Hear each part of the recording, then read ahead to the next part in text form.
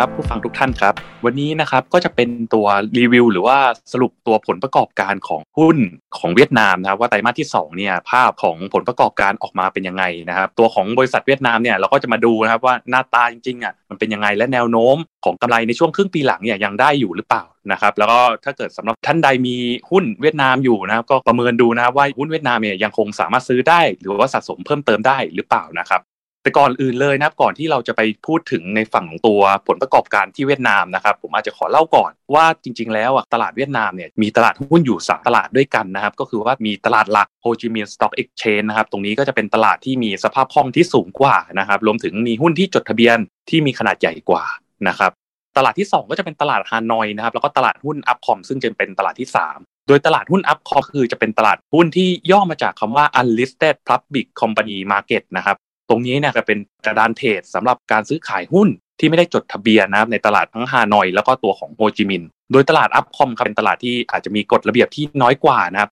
ตรงนี้ก็เพื่อสนับสนุนให้บริษัทเนี่ยเตรียมเข้าเทรดในตลาดหลักแล้วก็สนับสนุนให้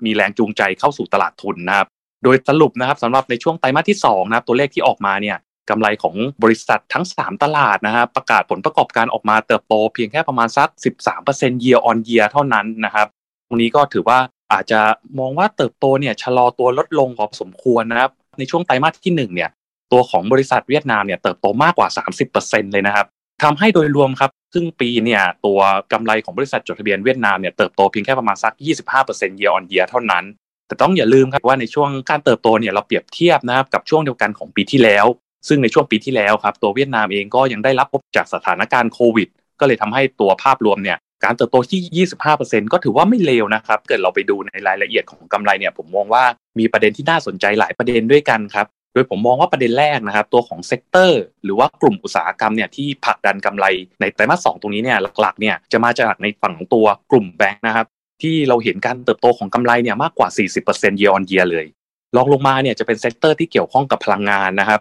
แล้วก็เซกเตอร์ถัดมาเนี่ยที่ดันกำไรก็จะเป็นในฝั่งของตัวเซกเตอร์ที่เกี่ยวข้องกับการบริโภคนะครับโดยทั้ง3เซกเตอร์เนี่ยเป็นเซกเตอร์หลักนะครับที่ช่วยทำให้กำไรเนี่ยเติบโตโดดเด่นเลยนะครับในช่วงไตรมาสที่2นี้ถ้าเกิดเราไปดูครับอย่างเซกเตอร์แบงค์เนี่ยตัวของตลาดหุ้นเวียดนามนะครับถือว่าเป็นเซกเตอร์ที่ใหญ่ที่สุดในตลาดนะครับตรงนี้ก็คิดเป็นประมาณสัก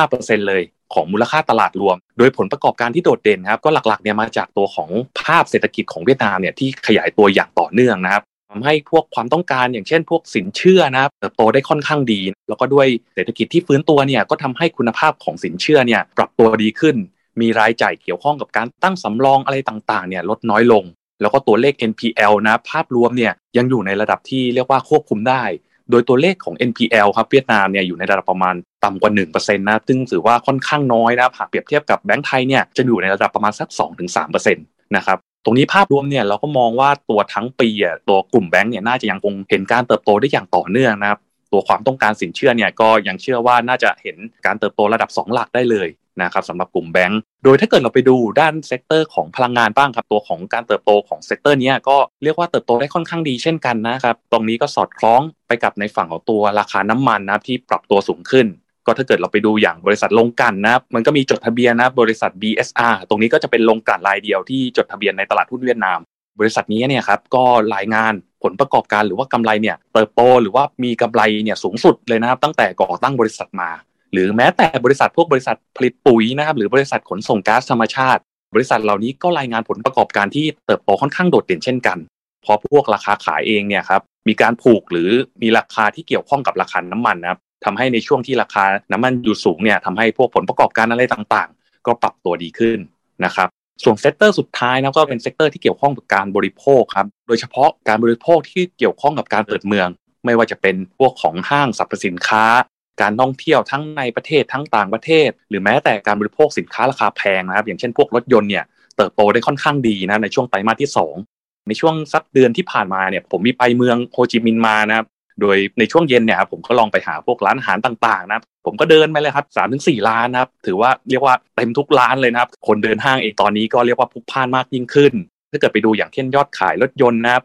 บเดือนที่ผ่านมาหรือว่าช่วงครึ่งปีแรกเนี่ยเติบโตมากกว่า 40% เลยนะครับเมื่อเปรียบเทียบกับปีก่อนตรงนี้นะครับก็ไม่แปลกใจเลยว่าทำไมในฝั่งของตัวพวกหุ้นที่เกี่ยวข้องกับการบริโภคหรือการเปิดเมืองเนี่ยเติบโตได้ค่อนข้างดีนะครับในช่วงไตรมาสที่2 สำหรับอสังหาเนี่ยก็จะเป็นประเด็นถัดมาที่ผมอยากจะพูดพอดีเลยนะครับถ้าเกิดไปดูเซกเตอร์อสังหาเนี่ยไตรมาสที่2โดยภาพรวมๆเลยนะครับเซกเตอร์อสังหามีผลประกอบการไตรมาสที่2ที่อาจจะค่อนข้างผิดหวังนะมีกำไรที่ลดลงมากกว่าครึ่งนึงเลยนะครับเปรียบเทียบกับปีก่อนแต่ถ้าเกิดเรากลับไปดูในรายละเอียดเราก็จะพบว่ากำไรของบริษัทอสังหานะครับรายใหญ่ที่สุดรายนึงของเวียดนามเนี่ยก็คือตัวของวินโฮมมีการเลื่อนรับรู้รายได้จากการขายพวกอสังหาออกไปนะทำให้กำไรในช่วงไตรมาสที่2เนี่ยปรับตัวลงค่อนข้างเยอะแต่อย่างไรก็ตามครับถ้าเกิดเราไปดูอย่างอสังหาของวินโฮมที่ผมได้พูดนะครับก็คือว่าในช่วงไตรมาสที่2เนี่ยมียอดจองที่ค่อนข้างโดดเด่นมีการเติบโตมากกว่า2เท่าเมื่อเปรียบเทียบกับในช่วงเดียวกันของปีก่อนนะครับโดยยอดจองในช่วงไตรมาสที่2ครับมีค่ามากกว่า 100,000 ล้านบาทเลยนะครับซึ่ง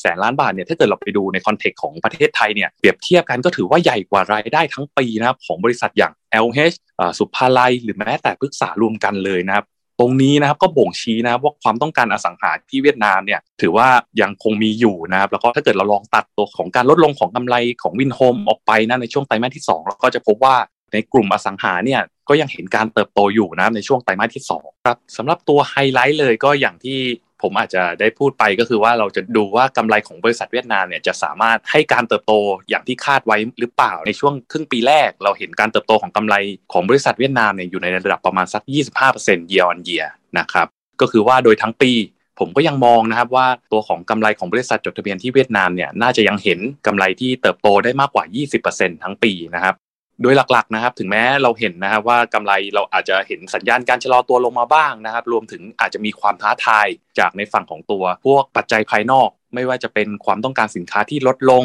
จากจีนนะครับหรือประเทศที่พัฒนาแล้วอย่างสหรัฐหรือแม้แต่ยุโรปเนื่องจากเศรษฐกิจที่มีแนวโน้มที่จะชะลอตัวลงนะครับแต่อย่างไรก็ตามครับถ้าเกิดเราไปดูอย่างกลุ่มอุตสาหกรรมที่จดทะเบียนในเวียดนามนะครับมากกว่าครึ่งมาจากตัวเซกเตอร์ที่เกี่ยวข้องกับปัจจัยภายในประเทศก็ยกตัวอย่างเช่นเซกเตอร์แบงก์เซกเตอร์อสังหานะครับหรือแม้แต่เซกเตอร์บริโภคซึ่งกลุ่มพวกนี้ครับเซกเตอร์พวกนี้จะได้รับผลกระทบจากปัจจัยภายนอกค่อนข้างน้อยนะครับซึ่งถ้าเกิดเรายังเห็นว่าตัวเลขเศรษฐกิจภายในประเทศยังดูดีอยู่ไม่ว่าจะเป็นตัว GDP จะเติบโต 6-7% หรือแม้แต่ตัวเลขค้าปลีกในประเทศนะครับที่จะเติบโตระดับ2หลักผมก็มองนะครับว่าเซกเตอร์พวกนี้เนี่ยน่าจะยังเห็นการเติบโตที่ค่อนข้างดีในช่วงครึ่งปีหลังแล้วก็จะรันให้ตัวของกำไรรวมของเวียดนามเนี่ยทั้งปีเนี่ยเติบโตได้ตามเป้านะครับผมถ้าเกิดจะให้ผมมองนะครับผมมองว่าตัวราคาที่ขึ้นมาเนี่ยเรายังสามารถเรียกว่าซื้อสะสมได้อยู่นะครับทั้งตัวของแนวโน้มกำไรที่ได้พูดไปว่ายังคงมีแนวโน้มที่จะเติบโตค่อนข้างดีนะครับแต่ถ้าเกิดเราไปดูอย่างฝั่งของตัวความถูกแพงนะครับณปัจจุบันของหุ้นเวียดนามเนี่ยถ้าเกิดเราวัดจาก PE หรือตัว price to earning ratio นะครับหรือราคาต่อกำไรตัวของเวียดนามตอนนี้เนี่ยซื้อขายในระดับที่มี PE อยู่ที่ระดับ11เท่านั้นครับซึ่งถ้าเกิดเราไปดูเปรียบเทียบกับตลาดหุ้นของประเทศเพื่อนบ้านไม่ว่าจะเป็นอินโดนะครับมาเลฟิลิปปินส์นะครับหรือแม้แต่ไทยเนี่ยประเทศเหล่านี้จะมี PE เนี่ยอยู่ในระดับมากกว่า14เท่านะครับตรงนี้นะครับก็บ่งชี้ว่าความถูกแพงของตลาดหุ้นเวียดนามเนี่ยยังเรียกว่าค่อนข้างถูกนะครับและยังมีความน่าสนใจอยู่ครับผม